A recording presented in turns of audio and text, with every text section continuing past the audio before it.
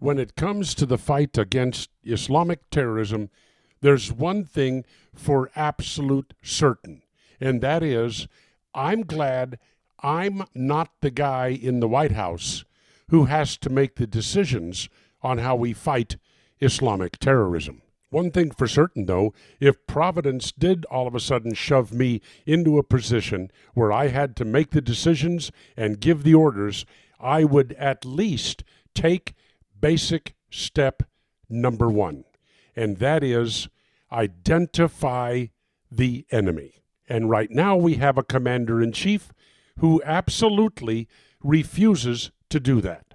And finally, he is getting what he richly deserves, his status as the laughing stock of the Western world when it comes to fighting Islamic jihadist terrorism.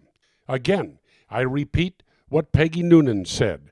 Absolutely nobody in the world, anywhere, not even his own Secretary of State, John Kerry, who thinks, by the way, that there was a good rationale for the Charlie Hebdo attack in Paris, looks up to Obama for answers in this fight.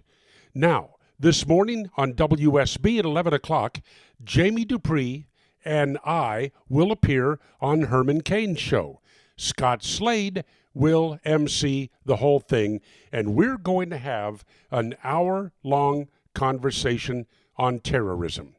We've all studied. We stayed up late last night with the books open, so be sure to be tuned in.